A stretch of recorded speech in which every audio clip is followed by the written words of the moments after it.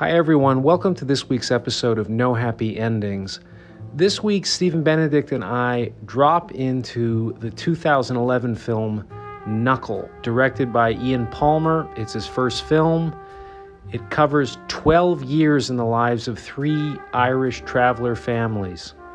And this is a hell of a shit kicker of a film. Really complex stuff, fascinating subculture. And I think Louis Theroux turned me on to this film as one of his favorite all-time documentaries.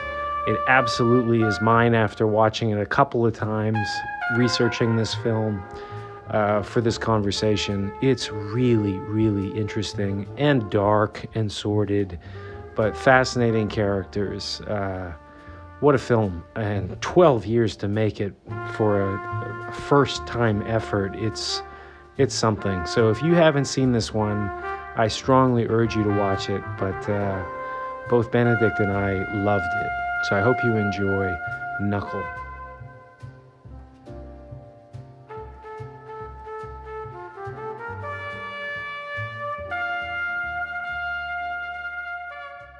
What did you make of this? Louis Theroux said that it was one of the top documentaries that he's ever seen, which is what drew my attention to it.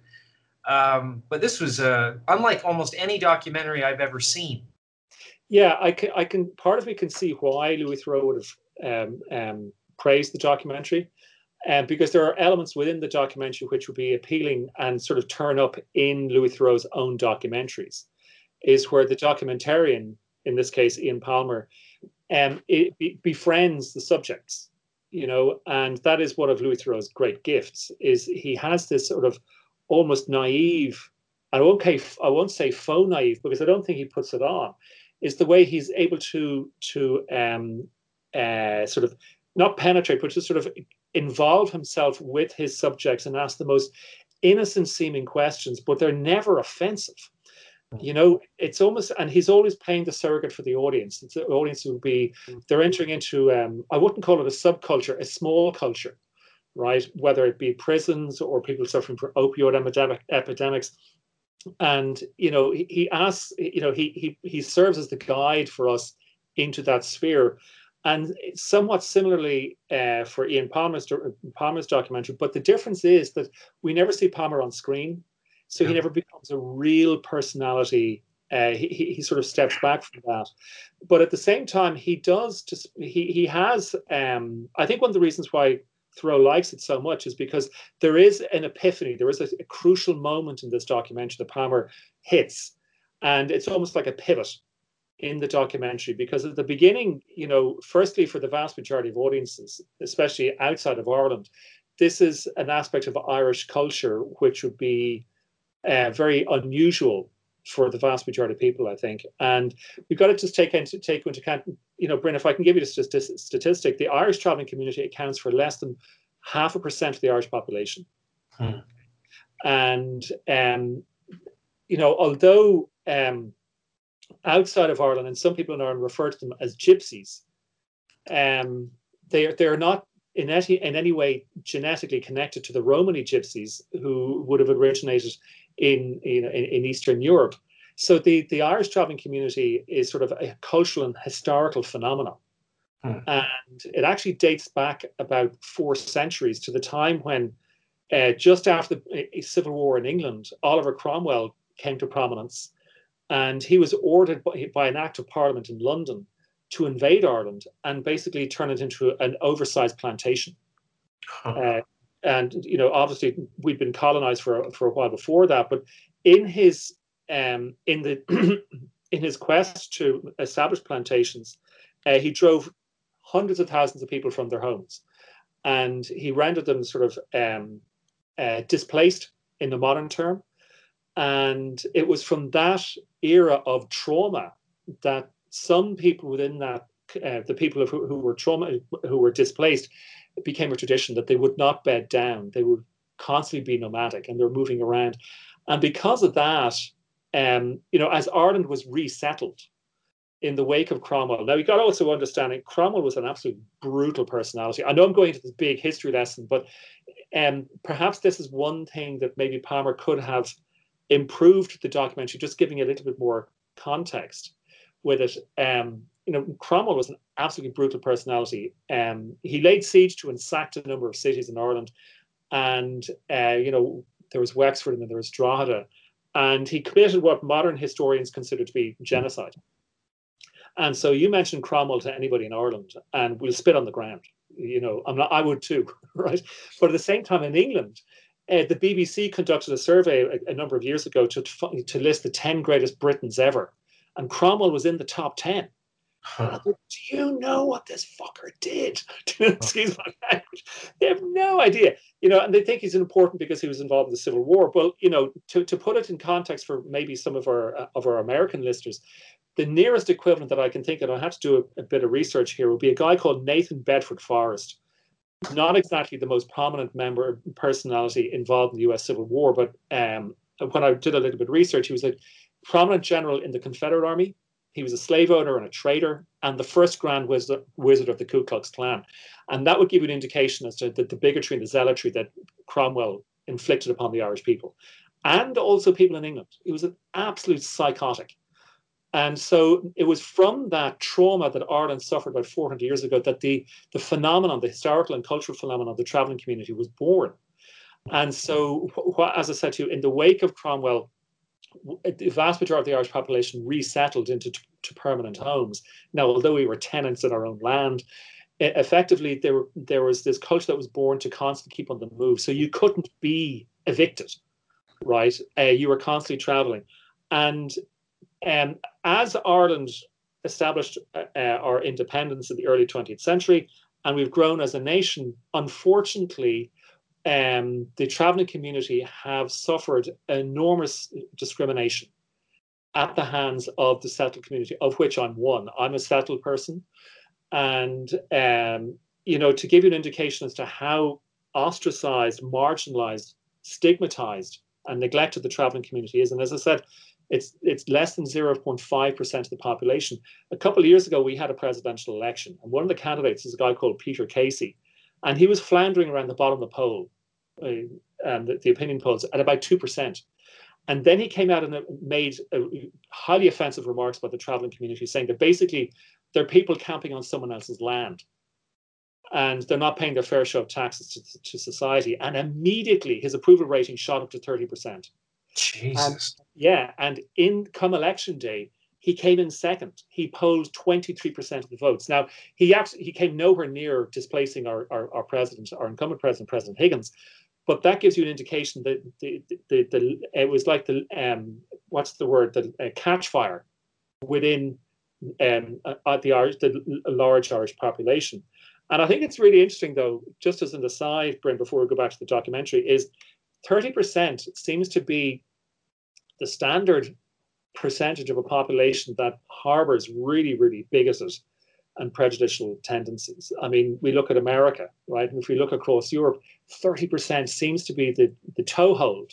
And after that, if they can sort of persuade a wider part of the electorate, they can creep up to 40, 45, and maybe 50%. And then all of a sudden, once that happens, all bets are off, because that core of 30% are controlling the driving force, or the controlling driving force of that political movement. So anyway, so back now, sorry for the big historical backdrop that I've given you. I think the documentary does very well in its sensitive depiction of the culture. But at the same time, there are certain flashpoints and key points where becomes a little bit too enamored. Yeah. But then, crucially, at a certain point late in the documentary, this is after the feud between the Nevin family and the Quinn McDonaghs has gone on, as you said, he was 12 years documenting. This feud that is at the heart of the documentary dates back decades, to actually a wedding in London. And the two feuding clans or tribes, they carry out this the feud through bare knuckle boxing, hence the title of the documentary. And they're illegal, of course, right? The documentary alludes to this because they give you a report from the RTE, the national broadcaster, on the news, they say the police had to get involved to stop people from attending this illegal fight. And so Palmer is documenting and filming an illegal practice. And so that part of the documentary is fascinating. We feel as though we're getting inside a culture and access to a culture that we otherwise wouldn't know about at all. And so there is a frisson for the viewer, that we're being granted access to something that is illegal, and that makes it exciting and curious and almost voyeuristic. And I have to admit that early on in the documentary, I was fascinated and I was enthralled by it. But at the same time, of all the movies we've been discussing so far in this series, this for me, outside of the Emil Griffith documentary we looked at, which resulted in a death of a fighter, this is by far the most violent I think we've been discussing so far. Was that fair to say? Would you agree with that? Yeah, and just the nature of the violence, to see toward the end two grandparents fighting, and the way that they're fighting is so brutal and sloppy, and the tensions that are there. I mean, you have, over the course of these 12 years that the director was following these three Irish traveler families, the Joyces, the Nevins, and the Quinn McDonoughs. While on the one hand, I agree, the access seems so unexpected and unprecedented to be allowed into this world close up. And again, this snuff film reality TV show in the best way, as opposed to the worst way that is now the mainstreaming of reality TV. This is not scripted. These people are not ready for camera. And because of that, there's a realism where you just have this keyhole to peer into these lives where also, and I think a very clever tool of this story is behind the fighting, there's betting, but there's also this family secret which the filmmaker doesn't divulge about possibly a murder. I think it was suggested, I found in my research, a caravan was destroyed and a man was killed.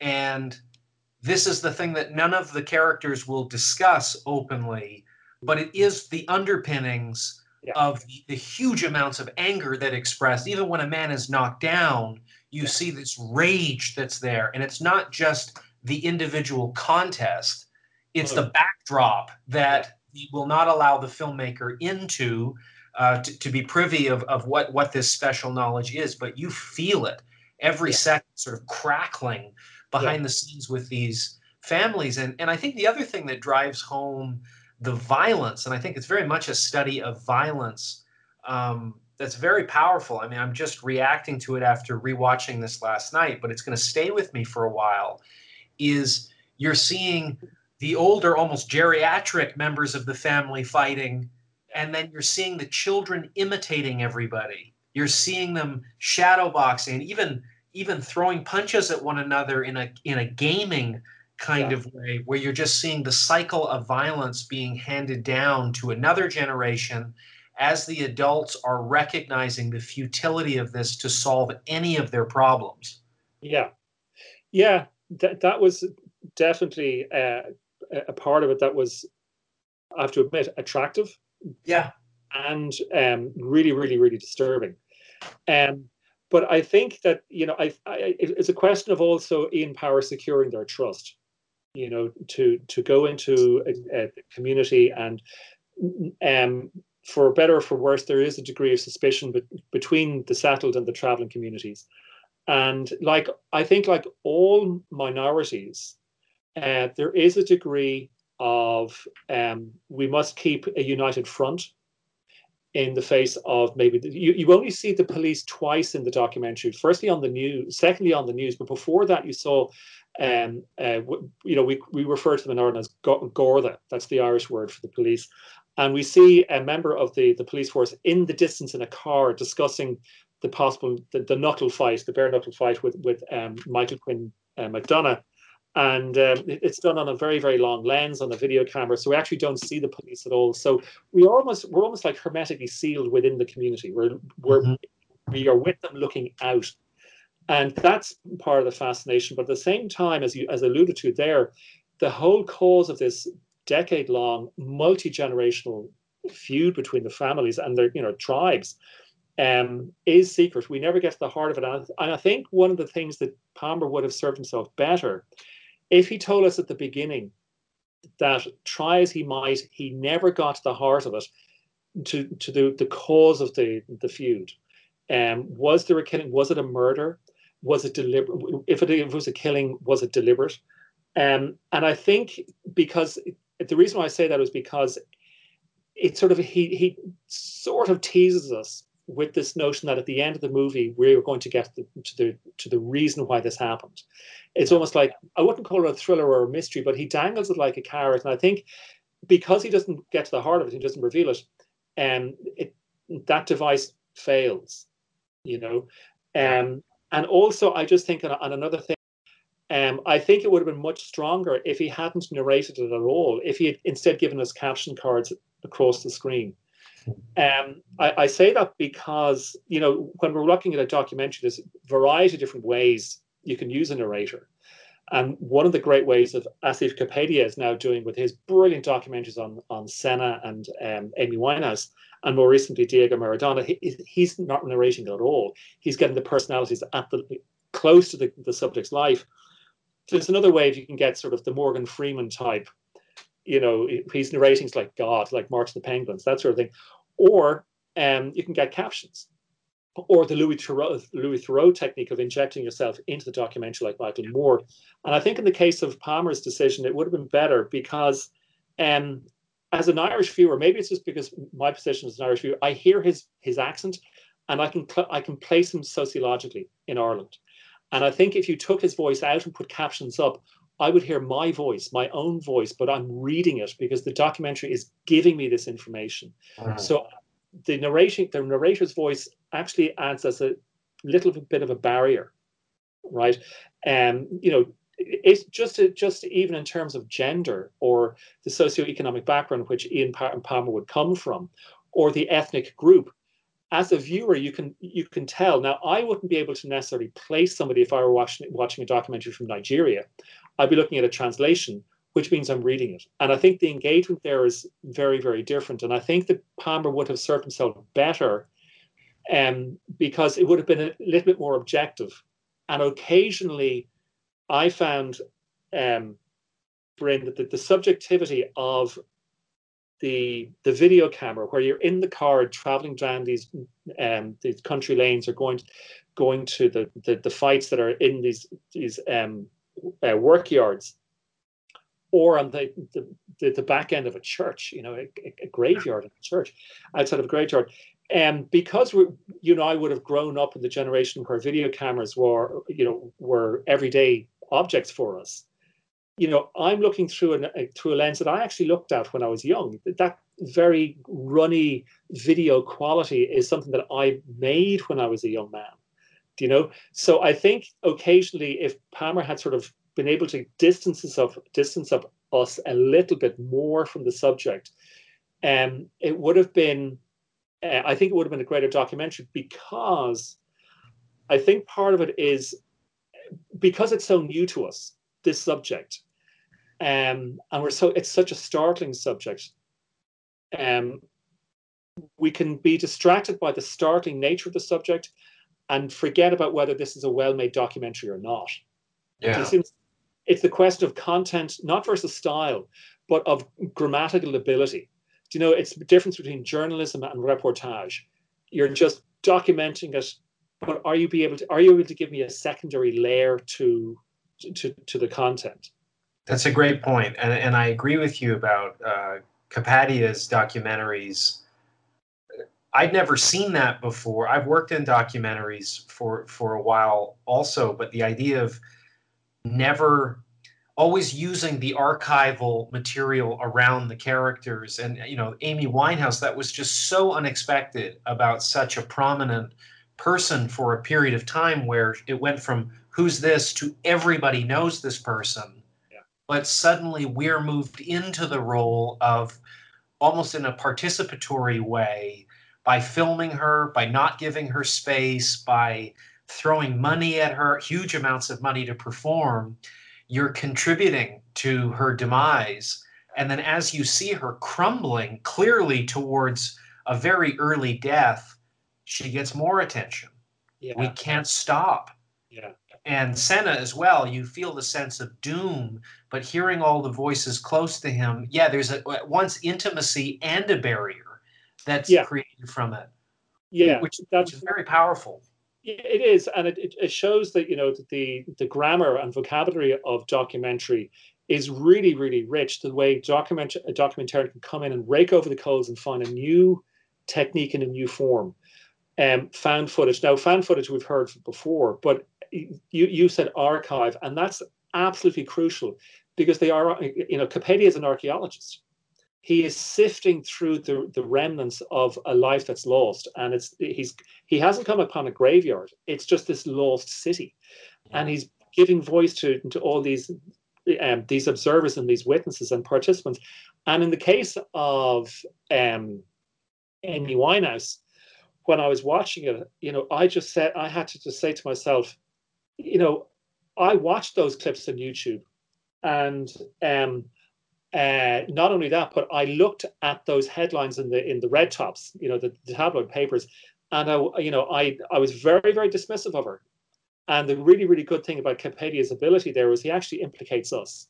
You know, we fed off that, we fed into it, we salivated over it, and he's just, you know, but actually not verbally saying it himself. And that's what I was saying about the use of voiceover and the subtraction of the voiceover. He makes us sort of realize, you know, just be a little bit more cautious the next time we're looking at somebody going through a huge, big meltdown in public, you know. And I also think that this is another thing that when we were talking about Scorsese's pictures, that Scorsese has this ability to distill the essence to a beautifully poetic image. Yeah. And despite the fact that Capadia didn't shoot one frame of footage for any of these documentaries, twice now, I think he's been able to kernelize the meaning of the documentary without being at the meaning of the life. I'm not saying that he's giving Amy Winehouse his life lesson, but he's able to find twice now, he's able to find images that really capture the theme of the story. The first one happens very early on in Senna. And the reason why I'm mentioning this is, Bryn, is because, you know, Palmer unfortunately he wasn't able to find that image. Maybe he didn't go in search of it, but he didn't find a commensurate image sort of to kernelize it. In Senna, it happens very, very early on when you see Senna's car in the garage. It's sort of in the bay of the mechanics, and it's covered in this tarpaulin, whether it's a silk tarpaulin or whatever. And you see the door for the garage being lowered in the background, and the lights are going down. And it was only the second time I saw it, I said, he's chosen that image because Senna is dead, right? And this is this tarpaulin is it's almost like a shroud, right? And the car is a hearse. Interesting. And it's just it only happens for not a split second, just a couple of seconds. You just go, that's a fantastic distillation of what it is. Is this man? His life was destroyed for a variety of different reasons, purely, you know, a lot of it down to incompetence and greed, you know. And I have to say, I'm not a fan of Formula One. And I jokingly said to you when we were doing on a previous podcast, we were discussing. I was quoting from The Grapes of Wrath, and this was in relation to Fat City. Yeah. And I said, you're going to hear a grown man cry. You're going to hear it again. I'm not a fan of Formula One, but when Senna died, when Senna was killed, I cried. Oh, me too. Because for me, even though I was very distant from it, I knew enough to know that he was the ideal of perfection. You can see it from the beginning of the film, and I would also argue, I didn't know this at the time, but the way that it was handled, I felt dovetailed a little bit with what the filmmaker was going through with the death of his mother. And you have that song, I think, called Mort, that's playing during the scene where Senna dies. Okay. And that song is something, it's very spare. Yeah. It's very haunting, and it almost has this image of some sort of mythological chariot coming to claim somebody special. Yeah. But you can feel, as I think you do with a lot of the great works of art, that the artist is connecting to the subject. I think this is true with, you were saying earlier, with journalism, where, or a portrait artist, whoever we're rendering, Francis Bacon said this too, that you can't render the subject. You're always projecting onto it. Yeah. You're always seeing an element of that. You know, there's nothing in Lucian Freud, no matter who he's painting, you're always seeing him, the way he looks at them, the way he sees skin, Bacon too. Yeah.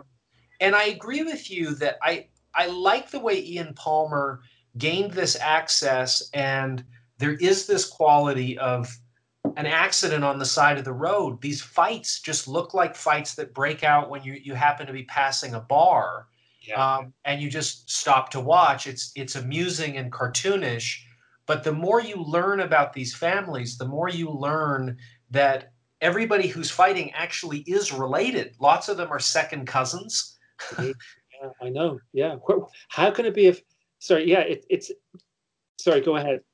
Well, and so I think what you offered is something that I think would have really assisted the film at the beginning of this. I mean, I was almost wanting to hear more, is just context to frame this better. I mean, I know when I went to Budapest once to meet my extended family, and they died after I went, and I kind of knew that that was going to happen, you know, to go where my mother grew up. A distinct memory for me was it being a punchline in my family how racist my uncle was towards the Romani population. Right. And he, when I was teasing him about it, not that it's a funny subject, but I mean, you were needling him. I was needling him about his racism, but initially just saying, why are you so angry at these people? Like, why do you harbor such resentment for these people? Now, he didn't speak English, so I mean, I'm using a translator to do this, but his attitude, I remember he turned to me, and through her, I said, if you could get rid of all of them, would you get rid of them? And he said, like, looked at me with total incredulity. Of course I would. So I said, like, would you execute them? And he said, of course I would. And as I spent that week in Budapest and encountered the Romani population throughout walking the city endlessly, I didn't see anything wrong with how they were behaving. And I was gradually looking into data. This is sort of pre-Google searching, but 1% of the population, I mean, very similar to Ireland, and a hugely disproportionate number of the prison population. But all I encountered was them in tunnels or train stations, bus stations, trying to sell knit goods or crafts and that kind of thing. But the general attitude toward them was so casually genocidal that I would have liked to have known a little bit more about that within the context of the Irish traveler community, just what you provided listeners with, because I think at the beginning it's kind of laughable for me to watch it because I need a bit of that distance. So it's sort of like these men who seem kind of quite silly or depressing, what's motivating them? They seem almost aspiringly stereotypical of what I've seen Brad Pitt play in Snatch, which Guy Ritchie seems to be celebrating just because it's wardrobe. It's a Halloween costume. Yeah, nicely said. Yeah. But bit by bit, with these people, these three families, I do care about them more as a husband. I see their wives talk about them. And I think to your point about what Capadia would have done, if I was hearing the wives and children talk about a husband or a dad who's getting beaten to a pulp, and it's being filmed in this sort of snuff film style by the spectators, and then additionally, reminiscent of a very sort of professional wrestling style promotional videos, they're goading other family members into having fights and how much money will be wagered. They're biting each other while they're fighting. They're headbutting each other. They're designating kind of guest referees to officiate the proceedings. But it almost has the feeling of like a family picnic. And on the other hand, there is this genesis to what the proceedings are that seems very indicative of sort of where do the Olympics emerge from? We need the Olympics so we can just stop having fucking war. Right.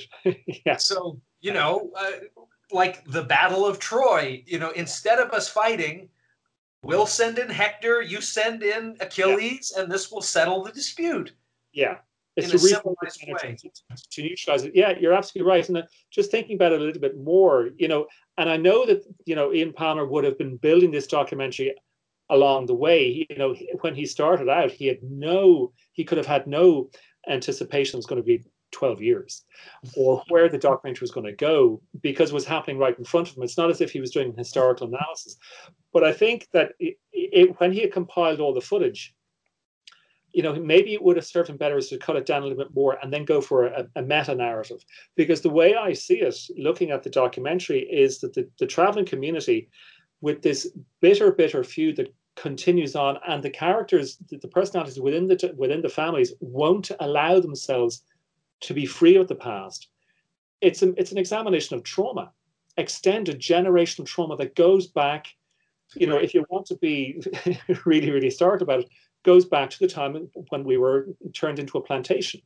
And if you or I were to discuss this project as a potential documentary, that would be my thesis. I would pitch it to you as this is the angle that I want to take. And if you were to do one perhaps about Budapest, you would have to take in 400 years, certainly back to the Ottoman Empire, certainly absolutely back before Russia invaded or occupied, and then the crushing of the uprising in 56. You've got to take all these things into the consideration because, and as you said, really, really importantly, they're interviewing the women and children.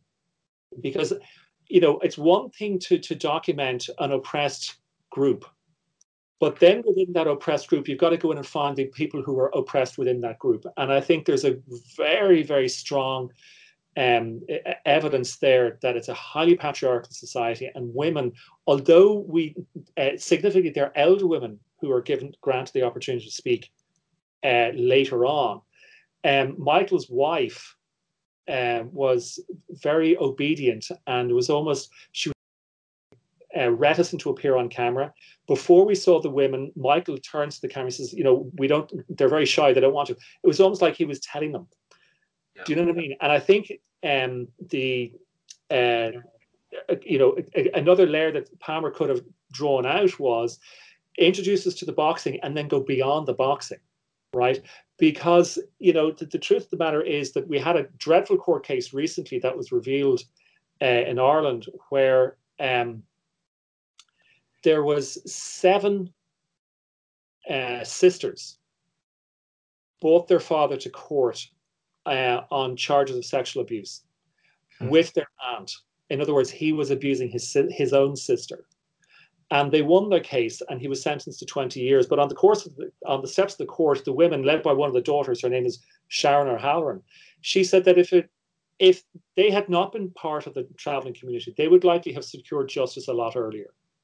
Right. And so it's a condemnation of our judicial system where they suffered a second injury because they were treated differently, given less protection by the state. And I think, but then again, I don't say that to criticize Palmer. The fact that he was able to secure access, it would have taken how much longer for him to gain more trust within the community to, draw the women forward and the kids to talk about, why do you want to be like your dad when he's beaten up? Do you know what I mean? And so those sort of things would have added a second layer, a third layer to it. Do you know what I mean? Well, and I think, a few points. One is that we have to remember Ian Palmer stumbled onto this. He wasn't seeking this out. He found it by chance while he was videotaping the wedding of a traveler. So in a way, he was trying to look at the traveler community in a more broader context, but got sucked in to this much more visceral example or expression of this community, and then stumbles on to Michael Quinn McDonough and meets, the main character, this incredibly charismatic clan leader, James, or Mighty Quinn, or Baldy James, as they call him. But I think another thing that's important that this I don't think Palmer really made a decision, so it left it up in the air for me as a viewer, like what his intentions were. Whereas I think with Louis Theroux, I think he does maintain his intentions. It is going to be a humanistic Yeah. examination and deconstruction, and if he's challenged, he stands up for it, saying, I'm not hiding what I'm here for. If I'm looking at a religious cult, or I'm going to Israel, or I'm looking at trophy hunting, I'm very happy to tell you where I stand on it, even if I'm unsure. Is that if this is a study of violence, one of the things that I think makes two people electing to participate in violence a little bit different is it lets the audience off the hook that we're not just going to the circus to watch a man on a wire possibly fall. Yeah. We, with our cheering and with our desire, are trying to shake that wire to make somebody fall. Yeah, yeah. Yes. We're, just like when they say if you're going to a car race, with Senna, a lot of people are specifically going to watch potentially a horrible accident. Yeah. They could do things to mitigate the risk, but it's less interesting. You could do it with football, to take away the things that are damaging. And so I think what also draws me into this film right now, looking back at a film that came out in 2011 and the 12 years, is the face of boxing right now. If the heavyweight champion is the sort of hood ornament of the sport, as it's traditionally been, is we have a traveler who is currently the heavyweight champion. Tyson Fury, born 1 pound, named after Mike Tyson, who was the 1988 heavyweight champion when Fury was born. But you're seeing with Fury an example of the traveler community at their most charismatic, also at their most traumatic, that he's somebody that blew up to 400 pounds. He's had drug addiction. He's had a lot of issues. He's been expressed a lot of suicidal ideation throughout his life. His father has become a prominent figure. So one of the things I do love about the sport of boxing, like wine, is it becomes an expression of place, and we have an emissary to take us into what that place is. And I thought in the case of this film, James was a really interesting, noble figure who was reticent to talk. He was not seeking out a fight. He was not a hyper-violent person, but nonetheless, to deal with the family strife, to get money when probably a lot of these people have difficulty gaining employment because of discrimination and acceptance in the society. All of that was very interesting, but I just didn't feel it was in any way meaningfully curated by the director. Yeah. I agree with you. I mean, I don't know whether Ian Palmer had studied filmmaking beforehand, but as you said, he was invited by a friend to film The Wedding.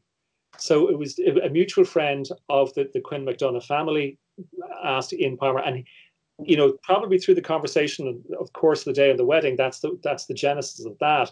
So almost we're looking at Palmer as a documentarian learning as he goes. Right.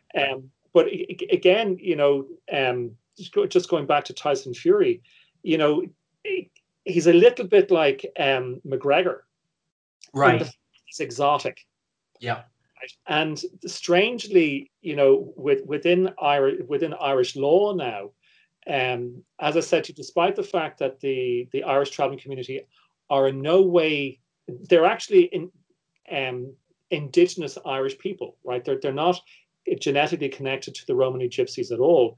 Now, in order for the Irish government to protect the community, they have given them an ethnicity. They are defined ethnically as a minority. Therefore, they are to be protected against prejudice and bigotry. But while I laud that intention, there is a complication there because it reinforces the otherness that has long been ascribed to them.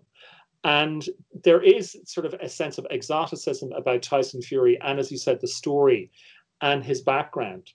And I think that when Palmer went to make the documentary, The sense of exoticism wasn't there, but the sense of voyeurism was there, because at a certain point, and as I was saying to you, this is the crucial point for me in the documentary, is when late on, I don't know how many years into the documentary this is, but he says, James has said that he's not going to fight anymore, and he goes back to do another fight, and then Ian Palmer in the voiceover says, I decided not to film this anymore. I couldn't, and yet the frame doesn't go black. Mm-hmm. Right, and so he didn't afford us the opportunity which he was giving himself to not film. Mm-hmm. Right, he could have. Now, I don't think he should have, but it would have proven the way, Louis Theroux, as you said, he lets you know exactly where he stands in the situation. I think Louis Theroux would have cut the film. Yeah. When he says at this point, I can't watch anymore, he would have cut off the camera. He would have shown you and let us share with him his experience as a documentarian. And now you can always say that we have the privilege that we can turn off the footage, right? But the point is that the documentary goes on without our input anyway. And I think that was one of the things that Palmer would have been better served himself and the subject if he had even just for a few seconds, blacked out the screen. Because then we would have known that his camera turns off and the next footage we see is from another camera, from somebody else filming. Do you see what I'm saying?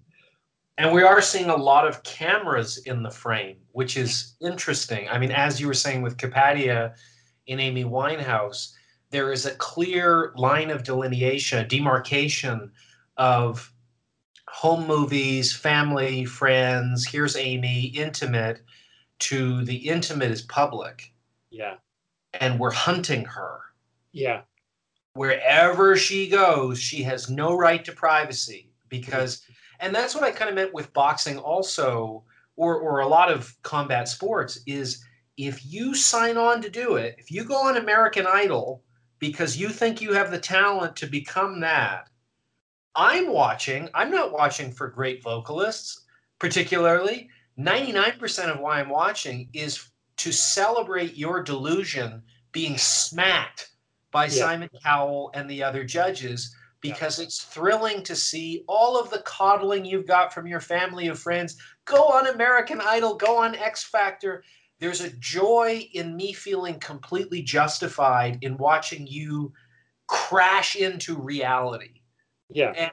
And so there was something with this also where I'm being forced to be put in touch with my own sort of bloodlust a little bit, in that boxing can get criticized, and it's happened in chess also, that as these guys get more and more sophisticated, it moves away from blood, knockouts, quote unquote, exciting combat, and moves into something very defensive, calculated, strategic, dry, bloodless, heartless.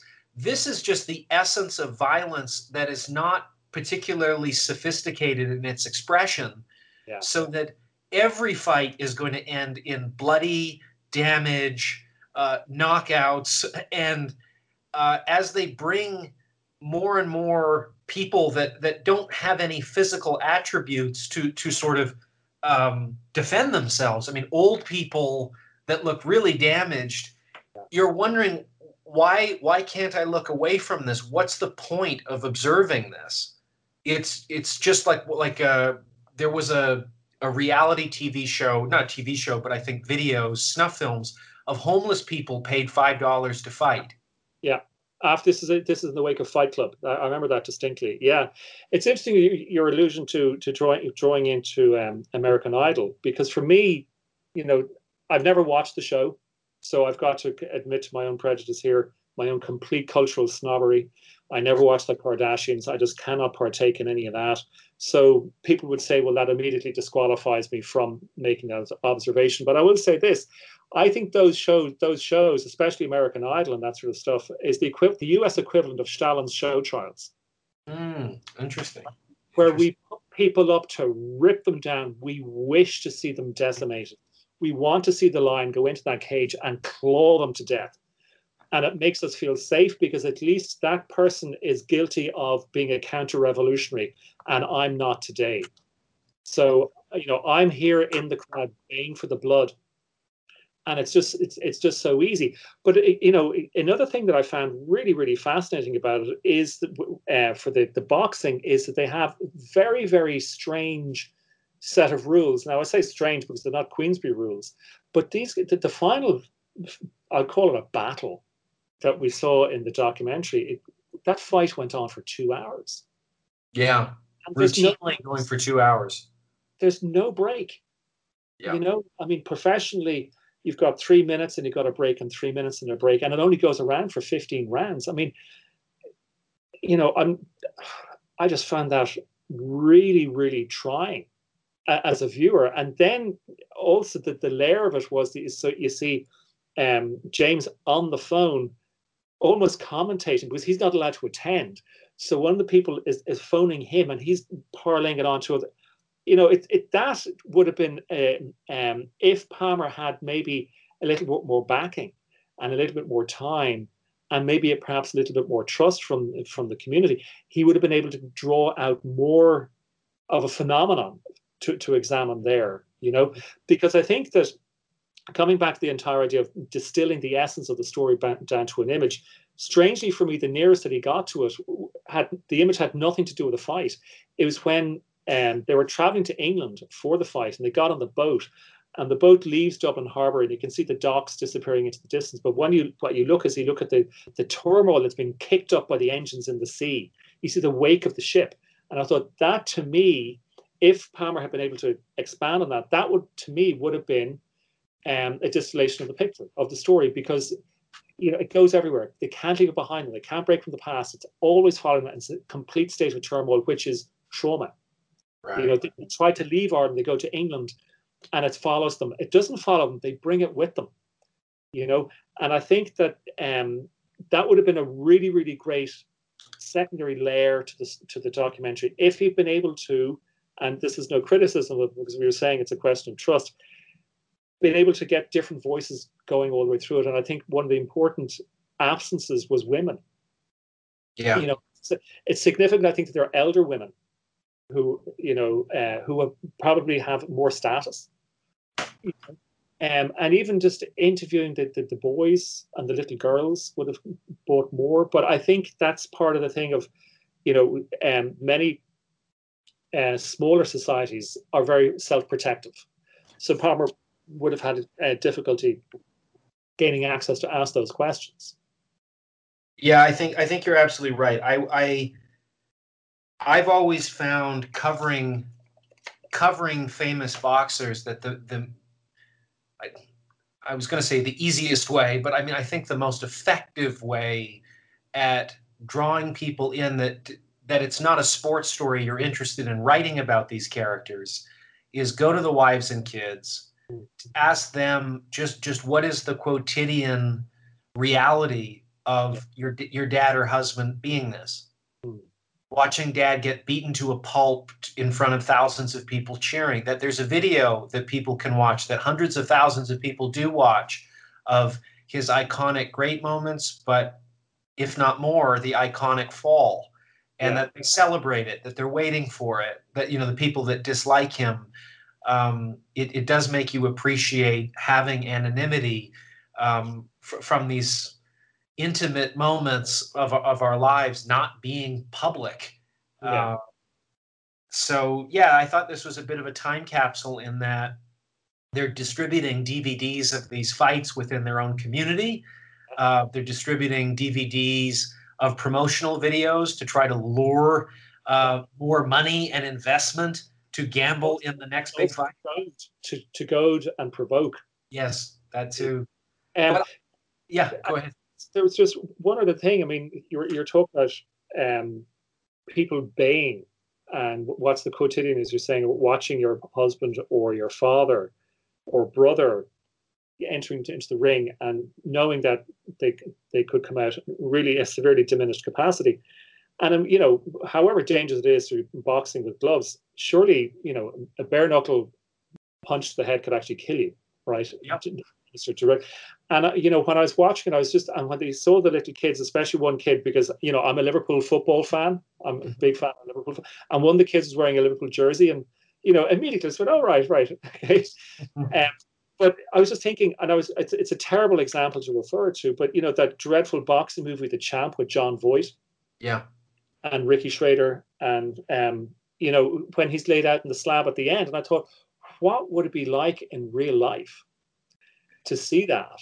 Where only one punch, that's all it would have been required. And as you were saying, that these are grandfathers fighting, and there you can see the ravages of boxing has left on their faces. Yeah. You see one of the guys, it's actually a rematch that they have. Towards the end, I mean, he's really out of shape. He's obese, and all it would have taken for the younger fighter, for I think it was Michael, wasn't it, Michael Quinn, because he'd been training for quite a while for this fight, and he was in very, very good shape. I mean, he was very fit, and the only reason I think why he wasn't able to get in there was because the other guy's reach was longer, and obviously maybe his technique wouldn't have been that agile to get around the long reach. But I'm just grateful in a way that we didn't see a punch being landed that would have, the guy would have fallen not onto a canvas, he would have fallen onto hard brick. You're right. Jeepers, just and I think, just bringing it back to what I was saying, it's an examination of trauma. That's the way or not only examination, it's a depiction of trauma. I didn't think it particularly examined it, but I think it was well titled. Yeah. We were talking about, Ring of Fire last time with the Emil Griffith story, which is poor title. This is a well-chosen title. It is. No, it stands out. And and I think also I like that we're doing this coupling with Snatch, where in a superficial, exploitive way, taking this community and slapping Brad Pitt in a Halloween costume of it. Yeah. There was pathos here. There was ethos. It was meaningful. It's something that I want to reflect upon, if not to rewatch. I'm not particularly surprised Ian Palmer, so far as we know, has done anything after this. Yeah. Because he sort of didn't climb the rainbow to get to the pot of gold. He just was in the pot of gold and was trying to make sense of it, it seemed. And I was reading a review for this in the New York Times. Good reviews. This was a critically acclaimed film. Louis Theroux was not the only person who appreciated it. But, I mean, HBO was going to turn it into a series. It sounded like there was some real momentum to turn it into something. But I've not really heard much about it beyond the people at Vice sort of slapping on a safari cap and off they go into it, again in a very seemingly superficial kind of way, about this attitude they seem to have of, holy fuck, I'm in the Irish traveler community and they're beating the hell out of each other and we've gained access. There's not much more substance, seemingly. But I found this to be powerful and sad and depressing. And I agree with you, trauma and an interesting study of, I think, our ambivalent relationship to violence, at least our ambivalence to take responsibility for our attraction for violence. Right. It's just as a final anecdote, Bryn, there is a very fine actor who's emerged from the traveling community in Ireland, a guy called John Connors, an actor-writer. And he came to prominence on a TV show, a crime drama, a couple of years ago called Love Hate, which is by far the most popular drama show ever created in Ireland. I think it ran for 6, maybe 7 seasons. And when it was coming towards a climax, I mean, you could have walked down Main Street in any town in Ireland and you would have been unopposed. Nobody would have been out in the street. Everybody tuned in for the final episodes of the show. And then John went on to write a script for a gangster picture called Cardboard Gangsters, which he won the Irish Film and Television Academy Award for Best Actor that year. That movie won Best Feature at the Newport Film Festival. And John Connors has now gone through this very, very strange fire where he had anonymity within his community, and then he becomes a support actor in this TV show, and then becomes a movie star in Ireland. And because of that, then he becomes, quote, the spokesman for the entire community. The enormous pressure is thrust on him because he becomes the representative. and it's not anywhere near by choice. And you know, unfortunately, early in the year, I think he was manipulated into aligning himself with the political movement in Ireland. And he very, very quickly stepped away from it. But that just gives us an indication as to when we're examining small cultures and minority groups, the danger is obviously to render them other, to exoticize them, but also then to assume that one of the personalities becomes typical or is a spokesperson for that group. And, you know, that is maybe, if someone were to follow it up, another documentary filmmaker is to go back to the Nevins, the Joyces, and the Quinn McDonaghs, and maybe take it up with a broader perspective. You know, because just to finish it off, we have for the very, very first time ever, a woman from the traveling community was elected to the Senate. Her name is Eileen Flynn. Now, I've got to just preempt that a little bit by saying it's not actually when we vote people into the Senate in Ireland, strangely, the vast majority of the population, the electors, aren't involved in the process, which is very strange. It's actually a loaded dice. The government, members of different political parties make nominations. And another group that's only allowed to vote is another section that's only allowed to vote if you're a graduate from universities, which I think is just obscene. I have been to 2 of those universities as a student, and I've never been invited to vote. So it's just, even within that clique, you know, there's another elite group that are allowed to vote for people for the Senate. So, but, you know, baby steps. Eileen Flynn is her name. She's the first woman of the traveling community. And she's actually, I think she's the first woman from her group, from the community, by which I mean clan, to go through 3rd level education and secure a university degree. You know, so there are pathways, and there's a little bit of progression happening. And I think that would be an interesting story to return to if someone were to go back to the families and see where it is now, because that's what 9 years ago. Right. Yeah, 9 years ago. Yeah, fascinating. Well, this was so much fun. Thank you, Stephen. Well, thank you. All right. Talk to you soon. Thanks. Bye-bye. Bye-bye. Thank you for listening to No Happy Endings, which is produced by George Alarcon Swaby, myself, Bryn Jonathan Butler, and is presented by The Ring.